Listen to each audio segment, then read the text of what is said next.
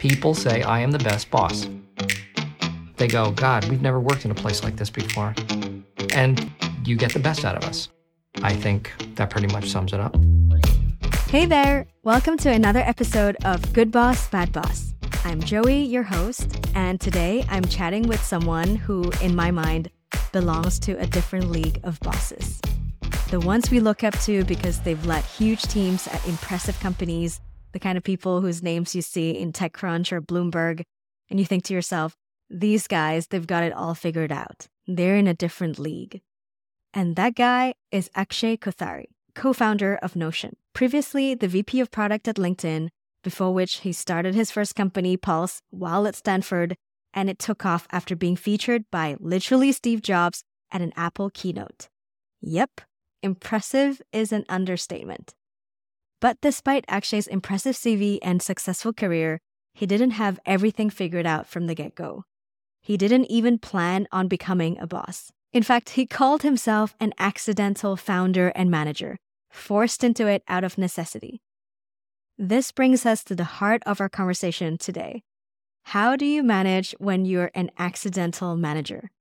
It's an experience many can relate to, that moment when you unexpectedly found yourself in leadership roles not through a carefully laid out plan. You're an accidental manager. Now what? Let's hear it from Akshay.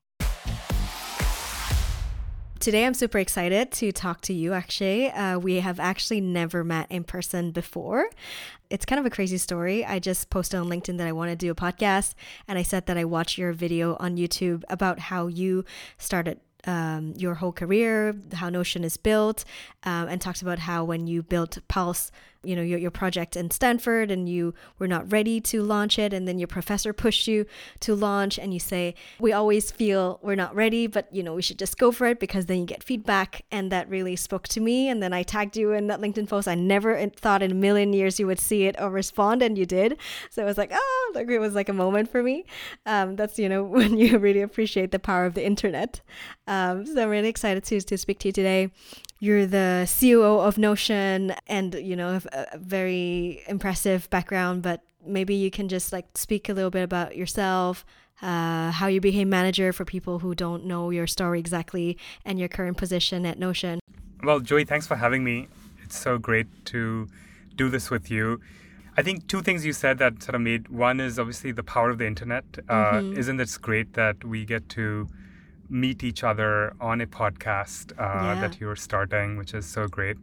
But also, I've been, you know, a lot of the things that I've done in my life started as like some of the bigger things I've done started as a side project, as a hobby. And I'm a huge fan of always doing that. And so when I saw your post, I thought, like, what better way to enable that than reach out and offer myself as a guest. So thank you so much. I don't know how good the podcast will be, and I don't know if I have good stories to share, but I'm a believer in your new venture and excited to be here.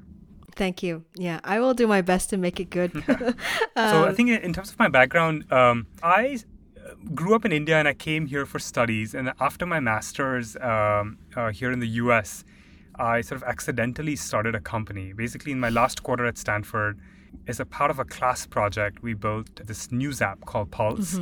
And I think it became this app that Steve Jobs talked about it in 2010. And suddenly, like sort of overnight, it became a company. Epic. And so essentially, like, you know, it started off with my co-founder Ankit and I, but then as we hired people, I sort of became an accidental manager.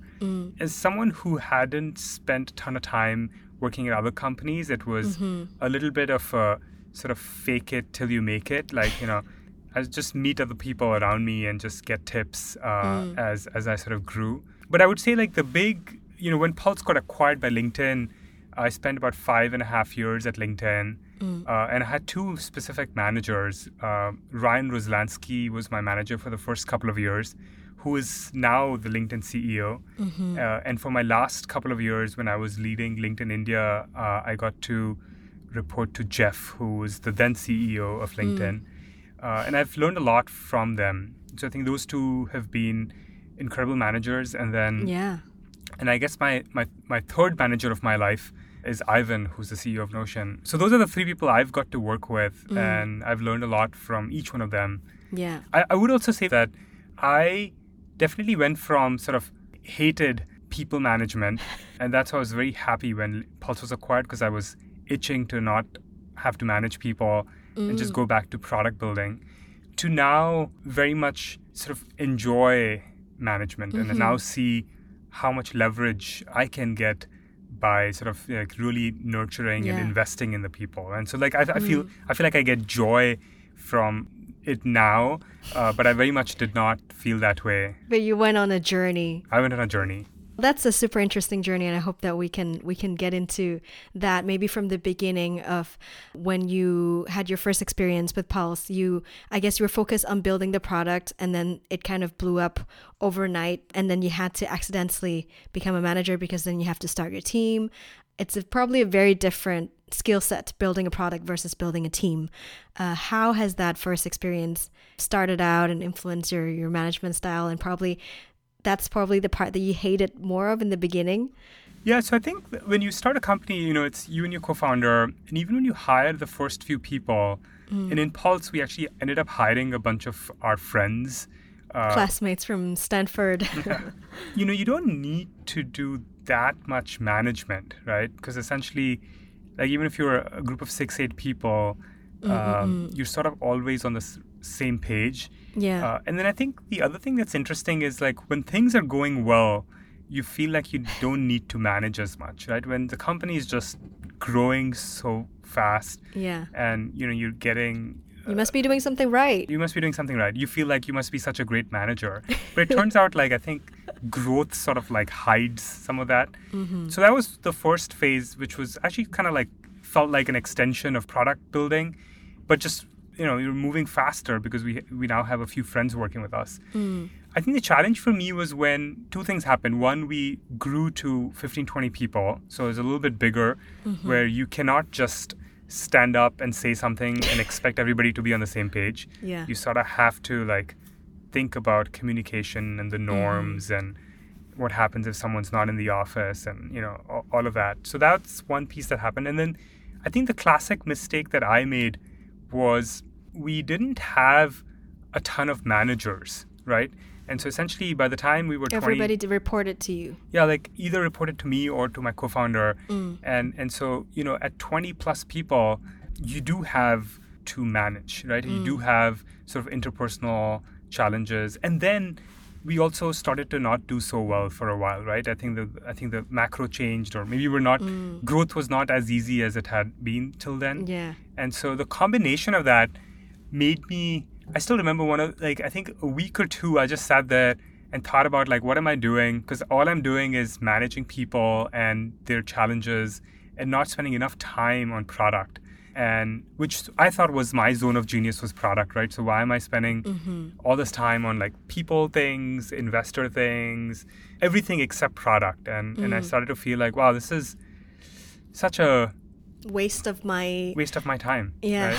and energy, and I should be doing better things. And so that was, I think when LinkedIn actually acquired Pulse, of course very excited to join them, but I was also somewhat relieved because I at least the way we had scaled Pulse a certain way, we would have to have sort of make some changes there. And I think I wasn't enjoying going to work, right? At least from me personally. I think overall Pulse was doing fine. How long did it last, the time at Pulse, before it was acquired by LinkedIn?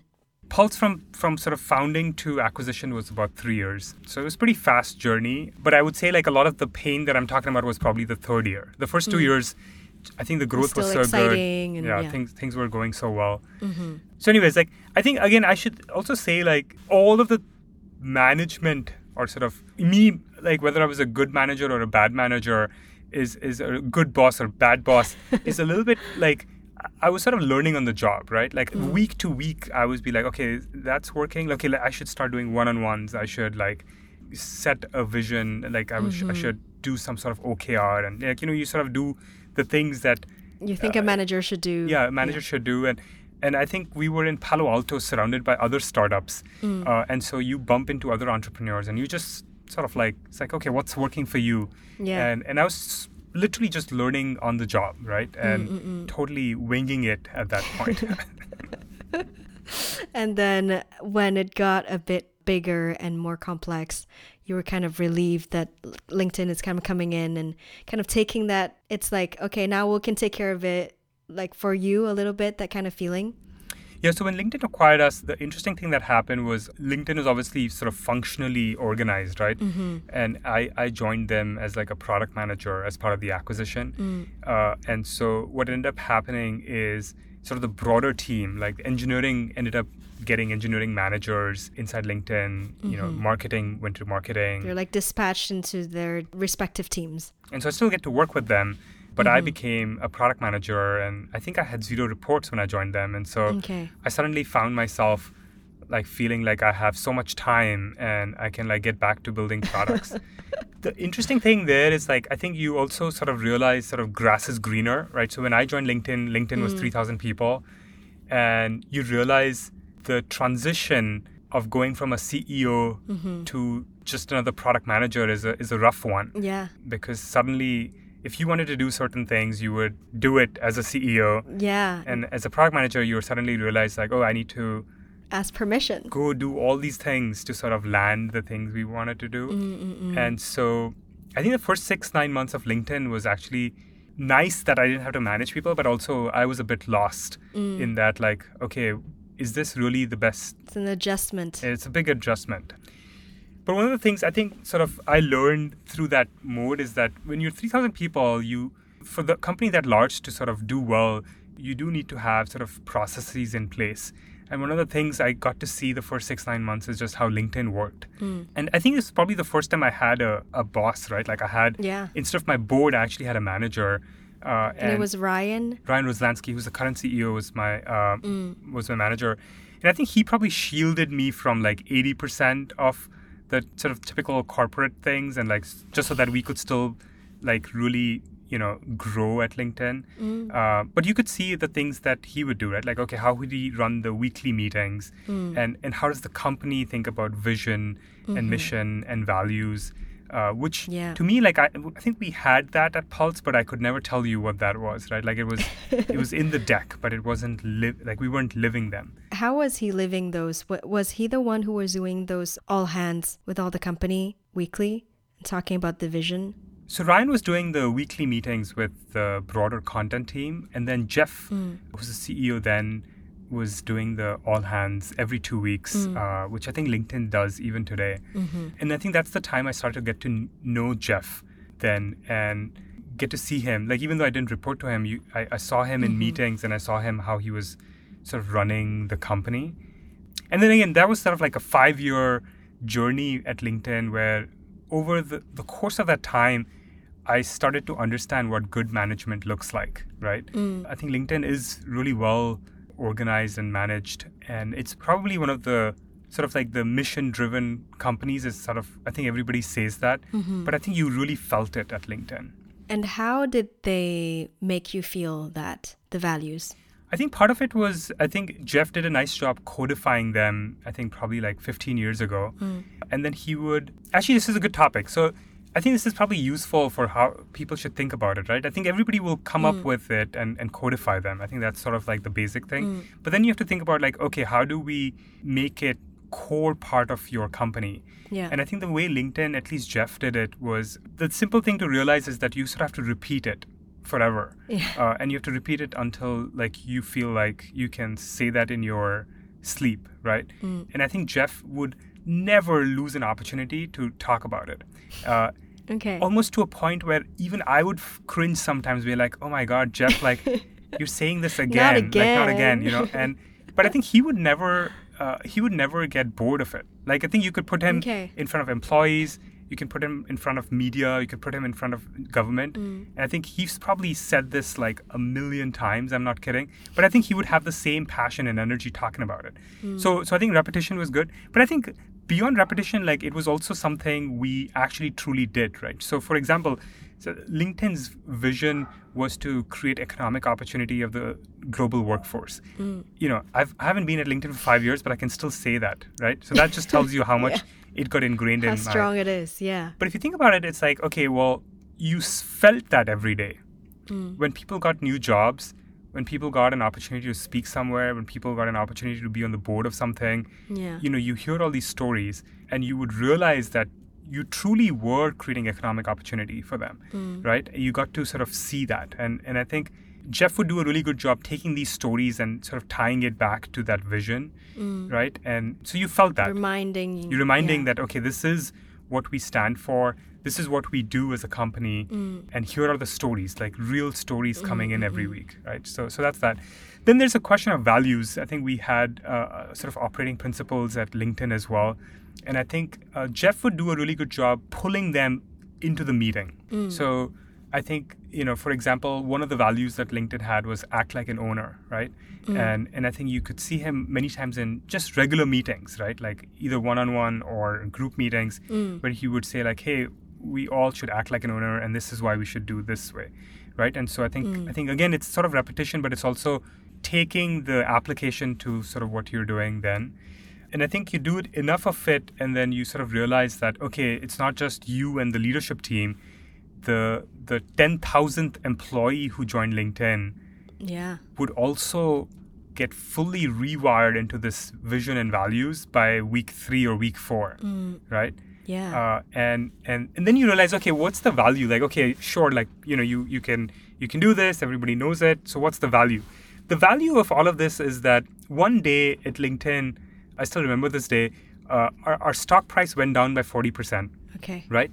And when stock price, like when you're a public company and it goes down by 40%, it sort of shakes you. It's like, wait, are we like half as good as we were yesterday? And the thing I remember from that day is Jeff stood in front of the company and he did the same thing. He still iterated sort of what our vision and mission and values were. And you realize like, okay, I'm not here just to collect my paycheck and collect all these shares. I'm here to create economic opportunity in the global workforce. Yeah. And sure, the stock price. And I'm an owner. And I'm all these. Exactly, right? And so in bad times, you realize the power of this. Yeah. Because you realize that, okay, I don't need to say something different. That is why we're here. That is why we're all working on this together. Yeah. And that's powerful. And actually, the last thing I'll say here is that another thing that Jeff taught me was that he used to talk about how trust is consistency over time, which I thought was a really simple way to think about it. And so in the down times, we talked about that. But also I remember when our stock hit like really high, I think in 2014, 2015, it went up to like $275. Even in that time, he talked about it as like, okay, just because, our stock is 30% up, we're not 30% better. We're still who we were yesterday. And so I found all of these to be very interesting toolbox as a manager, right? When you think about sort of like, okay, how do you manage a company? How do you manage your employees? I think these are very interesting concepts that if you invest in them, it can really help you tremendously in sort of good times and bad. Yeah, and it's a way to ground people in good and bad times and rally everyone behind you to move in the same direction. So has that affect how when you came into Notion and like, did you try to implement what you've learned at LinkedIn into Notion? Yes, we did. Although it turns out it's actually pretty hard, So at LinkedIn, we obviously, I sort of inherited this, right? It was already in place when I got there. Yeah. You mean it's hard to find the mission and the values, or it's hard to kind of repeat it and make it alive, like a living thing? Actually, both are pretty hard. But I would say codifying them into sort of what the mission is and what are your operating principles was a tremendously harder than expected problem. Yeah. I thought, like, of course, as we sort of know the story, how hard can it be to just put it down on a paper and pick 4 or 5 values? Repeat it 1,000 times. Yeah, but turns out that actually, like, picking the right words so that it's actually memorable, so that actually everybody can understand and it's actually meaningful is pretty hard. I think we've done a better job on the values front than we have done on the mission front so far. The mission is really hard. I mean, I'm the brand director and I'm supposed to come up with the mission for my company. And we either stay at the really product level or you go so high that it just feels like any company can say that, like you're trying to change the world and make it a better place. And you have to kind of find the in-between where you're uniquely positioned to do this, but it's also beyond your product. It's very hard. It's also kind of like, how do you come up with something that feels like uniquely this company? Because I think you either end up with something very generic or something too specific that doesn't feel like, it has the power. This universal feeling to it. Yeah. So how's been your experience coming up with the mission? Do you all feel like you have a good one? I think we're still like trying to connect the two, where it's high level enough to be inspiring, but also, as you said, you're uniquely positioned to do. I don't think we're there yet, to be honest. Yeah. I think Notion has gone between two, which I don't think either of them are actually the right one for the long haul. But I think the easy way to sort of talk about it is always to say like, hey, we're here to democratize software making. And this idea that essentially, we want everybody to be able to build their own software is one mission. And the one we've sort of internally talked a lot about it is like, sort of vision is ubiquitous software tool making. But those are three hard words back to back that it's like almost impossible to like remember exactly what those are. And so I sort of default to democratized software making because I feel like, okay, that's the thing that people can truly understand. But I don't think we have nailed it yet. I feel like it's also kind of a product vision that is a little bit like a few years ahead of how I feel people are using Notion today. I've listened to your video about like where you see the product going, and I think that's amazing and very exciting. But maybe today, like all the things that people are using Notion for, it's not maybe encapsulated into that mission. 100% agree. Yeah. But I think also like if you think about where you are today, which I don't know if you feel this also, like I think, calling it a productivity suite is also kind of boring, I think, a little bit, right? So I think actually our marketing team came up with something that I thought is pretty compelling, which is sort of at least defining what Notion is. It's not the mission, but Notion is a connected workspace. And it connects people, it connects tools, it connects your processes, to make you more productive, which feels sort of like, okay, that sort of resonates with people. But then it's also like, it could be Google Suite, like the Google Docs. Yeah. And you're like, no, we're different. So you were talking about how actually it's much harder than you think to define the values, the mission. You did a better job in values than in the mission, still kind of a work in progress, and that's fine. How has that influenced your experience, like leading a team at Notion? Also, like, what was the setup like? How many people were reporting to you or are reporting to you? Maybe you can speak a bit about that. Yeah, so the values one I actually feel pretty good about. And even that one actually took a long time. It took about 18 months to finally feel like, okay, we feel like we have the right setup. I think it's probably like 15 iterations on that. We have Notion docs for each one of them. So I'll spare the process. But where we landed with was we have 4 now, which is we are owners of our mission, we are pace setters, we are truth seekers, and we are kind and direct. So those are the 4. And the interesting thing about this is like it feels authentically us. Like this is who we are. It's not aspirationally us. It feels like this is very much us, which actually is an interesting challenge, right? Because when you're coming with your values, you're sort of thinking aspirationally what kind of company you want to be. And I think it took us a while to get to a certain stage, maybe get to 100 people where it feels like, okay, this is not aspirational. This is how we operate. This is sort of what we want Notion to be, but also what Notion is today. And once we locked those down, it actually helps a lot because I think it helps you in everything you do inside the company. So we use it for recruiting. We use it to sort of celebrate people's, behavior inside the company, like certain people doing certain things really well.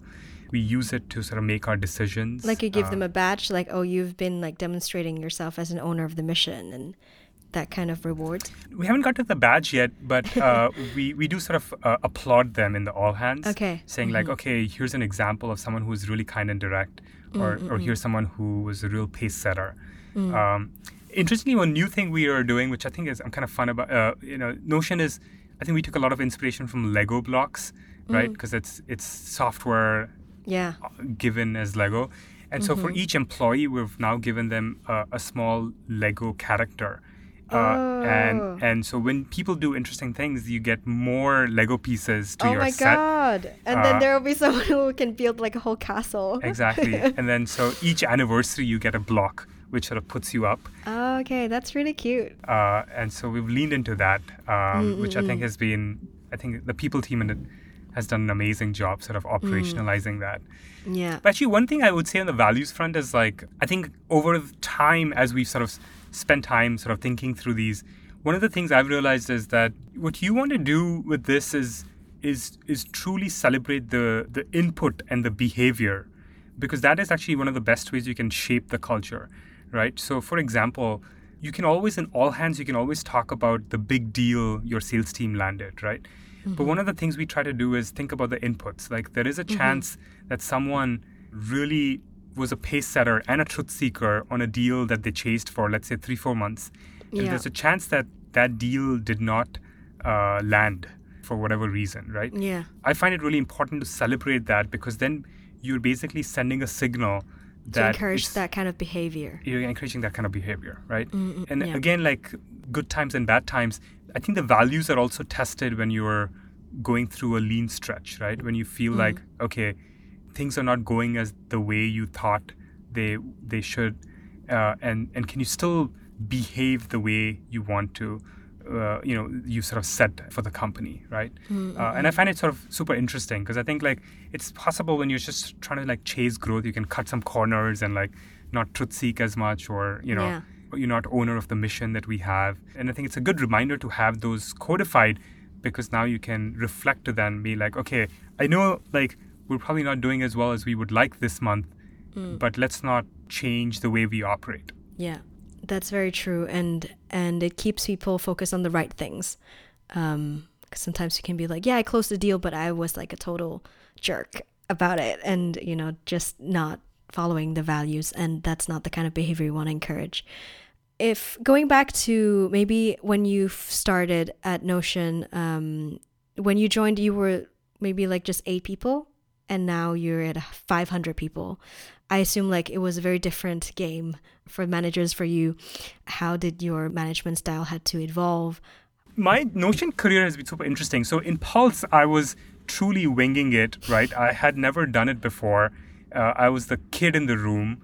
At Notion, I became the adult in the room. Okay. When I joined, you came in with experience. I came in with experience, but also I had some startup experience, so I could sort of like modulate a bit.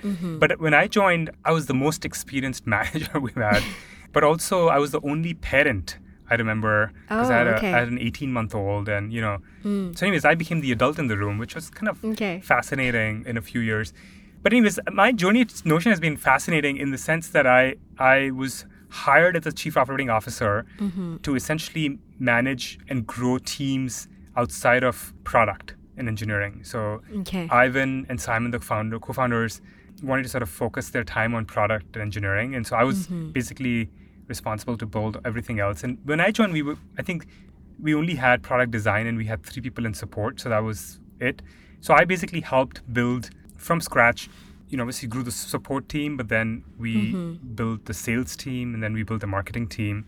So you were the product guy that was brought in to do not product. Exactly. Yeah, that's a story for another time. But essentially, yes, like my background is all product, and I joined to essentially do everything except product here, which I thought was like a very interesting challenge for me, because essentially I thought of it as like, hey, can I bring some of the product principles, some of the systems building principles into these new functions. Interesting. And essentially for each of the function, I essentially hired the initial first ICs and I managed them directly. And then I replaced myself with an experienced manager who could scale it. And then I replaced myself from their managers.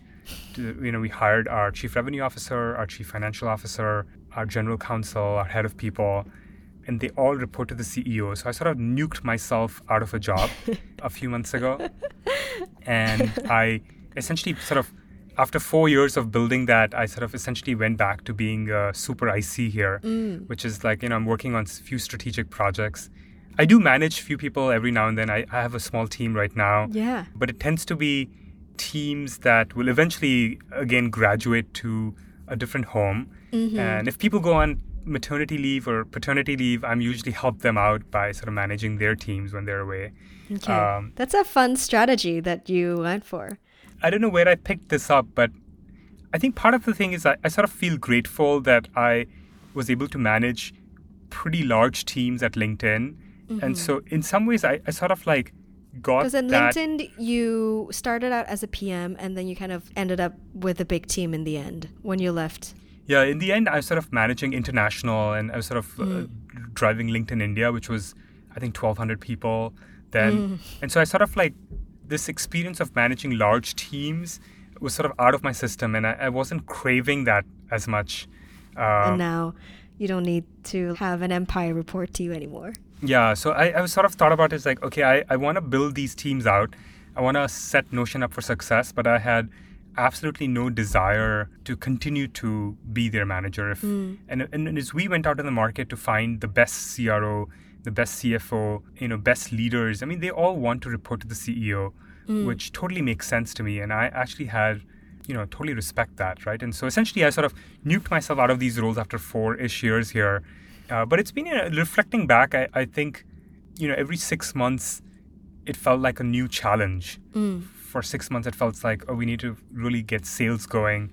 Maybe the next 6 months feels like, oh, we need to like get the finance team growing. In fact, actually, one of my most fun times at Notion, as I reflect back, was probably the 9 months I spent with the finance team before our CFO got here. Like, I've never really done finance, but you actually get to learn so much about them just because you're managing them. And I feel like I learned so much about finance and how underappreciated it was before, and how strategic it can be if you sort of really leverage that. Each of these journeys were really fun, but thankfully all of them are now run by very experienced leaders who know a thing or two about those functions. So what would you say are some key differences between being a manager as a co-founder, like you were at Pulse or Notion here, versus being a manager as an employee when you were at LinkedIn, like based on how you've experienced it? Well, I would say the Notion experience, at least in my view, is a good extension of my LinkedIn experience in that we're obviously a lot smaller, but I think we've tried to take the best of LinkedIn as it relates to being very mission-driven, being very values-oriented inside the company. I also think that I was a significantly better manager in my Notion experience than I was in my Pulse experience. And I think part of it came from actually managing larger teams. Like, I was less... What has changed, you think? Well, I think I got the playbook, right? I think once you understand the playbook of like, okay, well, so much of this is realizing once you have the right person, you can delegate and sort of like give them autonomy and drive accountability. You can only do that once you have the right people. So I think part of it is like so much of my time, if I look back, like what have I done at my time and journey, I would say 50% of my time has been recruiting here. And once you feel like you have the right people, then okay, the best people want to drive things themselves. The best people will be, will remain accountable to the results and all of that. And so I think you sort of like, you can get out of the way for the most part. You can still give them guidance, but also I think that, I sort of started to enjoy that. Like at this point, I feel like seeing another person or another manager do extremely well at Notion gives me more joy than doing it myself. Yeah. And that's a big transition, right? I think... Do you feel like it's kind of like being a parent? It's like, oh, my kids have grown up. 100%. And I say that because I have 2 kids, and I feel like I resonate with that, right? Which is, like, I think you get so much joy and pride in doing that. And also you realize you get a lot of leverage that way, right? Like, I cannot do all the things I'm doing right now at Notion if I didn't have the wonderful team we had. And so I can focus on things that I'm good at, which is like, I have a really good understanding of the product and the business of Notion. So I bring that perspective into the things we're doing. Yeah. But I'm not driving day to day of any of these functions, but I have trusted leaders who can do that. So how do you find these trusted leaders? Have you found like a way to spot these good people out there? So before I do that, I'm curious, does this story resonate with your journey as a manager? And we'll get into the recruiting part. I definitely agree that finding the right people and then being able to delegate is the best feeling ever, because then you free yourself up to see things on a higher level and help grow the team in a way that you wouldn't be able to if you were head down and like too hands-on. I don't think that I've had the opportunity to see it as the scale that you have, seeing as my team is like 17 people. I lead the brand and content team within the marketing team, but it's very interesting for me to hear from that perspective. That's kind of what you want as you go up. It's not so much about building your team and then getting it as big as possible and have a lot of people reporting to you, but more about actually removing yourself from it. So then that's when you know that's a sign of success, and that people can do things without you. Yeah. I think the thing I would say also is you realize that also sometimes things work and sometimes they don't, right? Sometimes you have to sort of like jump back in there and be like, okay, I thought this was going to be the right setup and like clearly went the wrong direction. You can't be too hands off either. Yeah, you can't be too hands off. So there's some right balance there. And I think that there are, especially at a startup where it's growing at a fast pace, there are people that can bring you to a certain level from 0 to 1, 1 to 10, and then you realize that you actually need a different leader for a different set of challenges. So that I've also seen. Yeah. What you just said is kind of interesting, right? I think when you're in a hyperscale startup, what ends up happening is that the company is growing so fast, and like you may find someone whom you hire today, and there's a chance that their growth curve is the same as the company or faster. And in those cases, those people will stay with you for a long time. But in many cases, those people are great people and they are good learners, but the company sort of paces them. Yeah. And so you sort of constantly recruiting because you constantly are, every year you have to rethink like, okay, is this the right setup? Are we doing all the things we need to be doing? And one of the things I've realized sort of is recruiting is actually a really fun way of getting to learn a function. So let's take sales. At this point, I've probably met 150 sales leaders in my 5 years because I think we tried to hire 3 times for this role. And so I have learned the nuances of how sales is done at different companies and the nuances of how different leaders operate just because I got to interview them and I got to learn from them, right? And that experience made me realize like, okay, anytime I need to hire a new function or a new leader, what I'll try to do is I'll actually try to find 4 or 5 people whom I think are the best in the world for that function, even though I know that they're probably not hireable. But I'll go talk to them and I'll learn from them. Know where the bar is. Know where the bar is. And like chances are, it's kind of like when you ask for feedback or advice, sometimes you may end up hiring them. That's happened. But even if that's not the case, they probably know other people whom they could sort of guide you. But anyways, like when you talk to these experts, you learn a lot. You learn a lot about just like how it should be done and all of that. And then you get a better sense of like, okay, I'm calibrated. This is what will work at Notion. And I think the things we look for is, of course, like we need relevant experience, but we also look for people who are truth seekers. And what I mean by truth seekers is like, we don't want people who just come in and say like, okay, this is how it was done in this previous company. And so this is how it should be done here. We want people who sort of, are first principles thinkers, think about what's unique about Notion and sort of apply that. And the more people you meet, the more refined your sort of point of view gets around like what works or not. It's a little bit like, I don't know if you've ever tried to buy a home, but after you see a lot of homes, in the process, like we visited like over 20 of them, and then you start to know like, okay, well, these ones you don't even need to go because there are things that you learn that you don't want. Yeah. You refine your criteria, basically. So it took me 18 months to buy our home in SF, and we probably saw so many during that time. And after a point, you get a feeling, which is like, okay, is this past all the criteria I have? You can take a quick walk around and within a few minutes. Yeah. And so I think it's kind of like the deeper you understand a specific function, specific things you need, the more people you meet, the more you sort of can trust that. But I think importantly, one of the things we did is we sort of translated that into more objectively making sure we do that, right? So instead of just going by your intuition, which you can still do in your interview, we sort of made the processes a bit more robust. So now we have, for each role, we follow the same process for each candidate. So it's not like I'm talking with you a bunch of different things and suddenly rating you on that. No, it's like I'm focused on a specific thing and I'm trying to like be consistent in all the people we meet. Yeah, I mean that that's important, especially as you scale, you start to have more hiring managers, and how do you ensure that we all have the same standards? And I guess like that kind of relates to my other question about how different is it to be a manager in a smaller startup versus a bigger company. You mentioned in the beginning at Pulse where you can just stand up, say something, and everybody's on the same page. And I guess in bigger teams, you'll have to be more intentional about communication, setting processes, and making sure that things are scalable and scaling in the same way that you originally intended when you started small.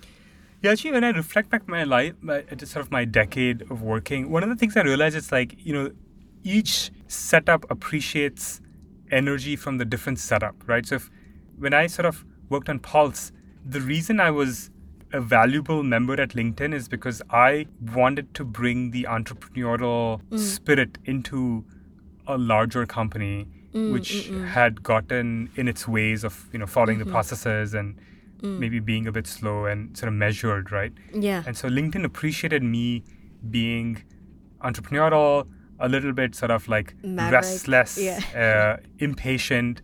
And LinkedIn did a good job trying to make sure these founders that they acquired had a good experience because they cared about staying nimble, right? And then my LinkedIn experience has actually made me a very valuable operator at Notion because everybody here is trying to like move fast and break things, and I'm a little bit, at least in the early days, sort of had that experience, the adult in the room trying to like do that, right? So I think there's probably a little bit of a mix that you have to do, and I think there's benefits and trade-offs, right, in each of these setups, right? In one case, when you get to a scale of LinkedIn, like sort of the downside of making a big error is quite high, and you have to the scale that they operate is quite large, so you have to sort of be more careful. At the same time, like I think trying to bring all of that into Notion in the early days would have been incorrect because part of the value that Notion has is that it can move fast, right? Is that it can like be very nimble. And so I think part of what you need to do as a manager is to think about what the company needs from you. What the company needs and like what feels sort of like the right thing to do at that point. And I think the way Notion operated 5 years ago versus how Notion operates today itself is changed a lot, I think. And as an accidental manager, do you have any like big management lessons or mistakes that you've learned the hard way in your career that you can share with us? Like most thing that really there was a pivot moment of like before, after this happened and it changed you fundamentally as a manager. I think you can figure out as a company what your decision-making framework is. And it doesn't matter which one you pick, but I think it's worth picking one. Whether it's RACI, DACI, or rapid framework. You can pick one so that as a company, you can all speak the same language, right? And I think you can decide. I think at LinkedIn, we use Rapid as a framework, and I think that worked well for that company.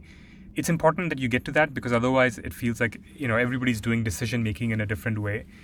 So that's one. And I think the other one that is part of this, Jeff had this at LinkedIn where he called clean escalation, which I thought was a really nice way of thinking about it, which was essentially this idea that let's say there's two people who have a conflict.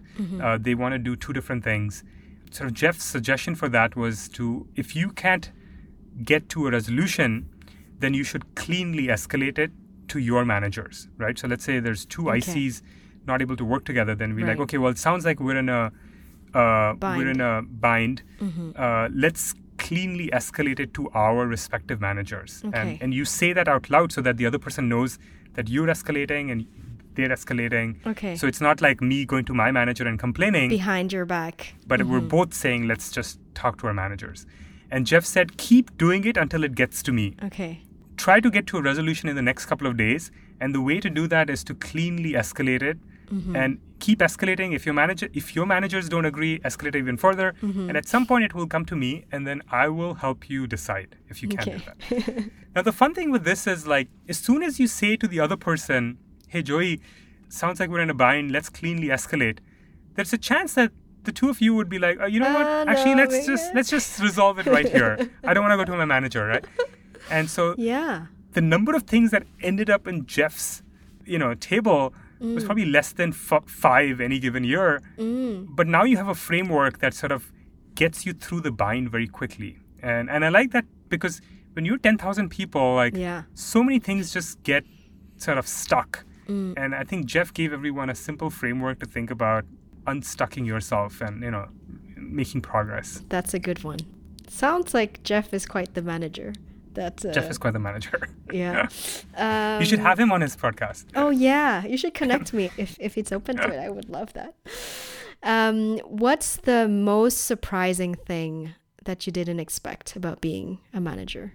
Well, at least compared to my previous experience and now, like, I didn't realize how much joy I would get from seeing other people succeed. I just thought like my initial experience was just frustrating that like I could do things faster. But I've definitely gotten to the side of like, I just get more joy now seeing other people succeed in their roles than doing things myself. Okay, that's great. It's a good surprise. It's a good surprise. Well, in one sentence, what does being a good boss mean to you? I'll again take inspiration from Jeff and I'll say is to be compassionate. Wow. I hope you enjoyed my chat with Akshay as much as I did. I was a little nervous going into the conversation, but was quickly relaxed by how down-to-earth, cool, and just normal Akshay is. Despite his very impressive CV and obvious smartness, Akshay's story reminds me that even the most successful bosses start somewhere. Nobody starts out knowing how to be a good boss. Everyone's faking it till they make it. The most important thing is to keep learning, and Akshay's journey is a great example of that. If something we discussed sparked a story or a piece of advice you'd like to share about being a boss, feel free to leave me a message on SpeakPipe. The link is in the show notes. I might just share it on the next episode. Thanks so much for joining me on this episode of Good Boss, Bad Boss. If you want to support the podcast, please subscribe, leave a rating, and share it with someone you think will enjoy it. You can also subscribe to my Substack to get email updates. Thank you so much for listening, and I will see you next time. Bye!